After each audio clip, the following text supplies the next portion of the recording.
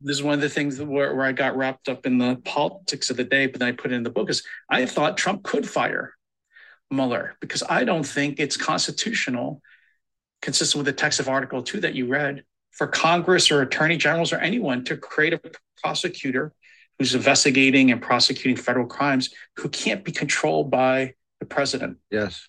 Only the president is the one charged constitutionally enforcing the law. This is what Justice Scalia said in his famous dissent to Morrison versus Olson, attacking the constitutionality of this law. He said, "This wolf comes as a wolf." Yeah. Sometimes wolves comes disguised as sheep. This one is wolf comes as a wolf. Great, it's a great line. Yeah. But anyone who exercises the prosecutorial authority of the United States is just delegated, works for the president. And so, how does the president control anyone who fires them? Yes.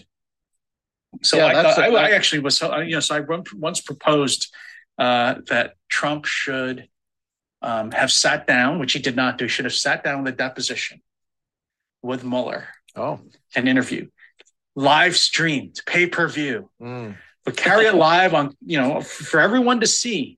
And then at the very end, Trump could say, "And now you're fired." You're fired. Yeah. This is his favorite. He loves doing it on TV, but it would have been the greatest. And I told the guys, I was like, this would get the highest TV ratings of any show in the history of the world.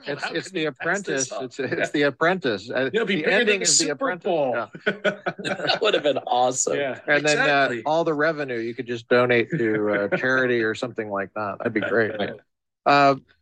Well, I think it's funny. People say that people have forgotten this. When I'm teaching, my students, I don't think ever knew it. So they couldn't forget it because you have to know it first to forget it. But I think a lot of people never learned this. I think that they never read the Constitution. They never actually read. I talk to law students all the time that haven't really thought carefully about what it says and what it means. I mean, in a constitutional law textbook, probably the leading one, which I use, the Constitution is Appendix B. It's not Appendix A. Appendix A is the biographies of the justices. And that says a lot right there. I said to my friend, who's an author on this book, I was like, how can you make the text of the Constitution some appendix in the back? It's not even the first appendix. And so he said, it's interesting. You use it, obviously, because you think it's a good textbook, which means it's probably better than everybody uses. Yeah. Okay. So he said, the course is not on the Constitution. The course is on constitutional law. And constitutional law is what the courts create, not what comes from the Constitution itself. And I said, that was really telling. That is very telling, yes. All the courts create. Yeah. Well, that's an issue of authority. It seems like the Constitution created the court, not the other way around.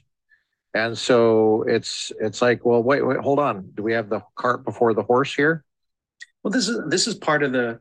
It's not really squarely presented in this book, but earlier book I wrote, Crisis and Command, I really addressed this, which is fantastic book.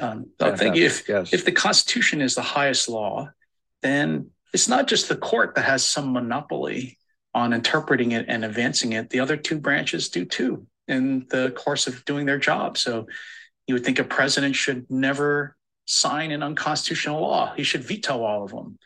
And you think Congress should never pass an unconstitutional, or each congressperson, each president should interpret the Constitution for themselves. So I thought the greatest example of this, there too, was Abraham Lincoln, of course, right, saying, I think Dred Scott is wrong. Right? I'm not going to carry it out in any new case. Or Andrew Jackson saying, I think the Supreme Court's wrong, and McCulloch versus Maryland, I think the bank is unconstitutional, so I'm going to veto the reauthorization of the bank. That's, I think, the vision is the Constitution is supreme, and then each of the three branches, and all of us citizens, we interpret it, and when we, we give force to that interpretation when we do, carry out our activity.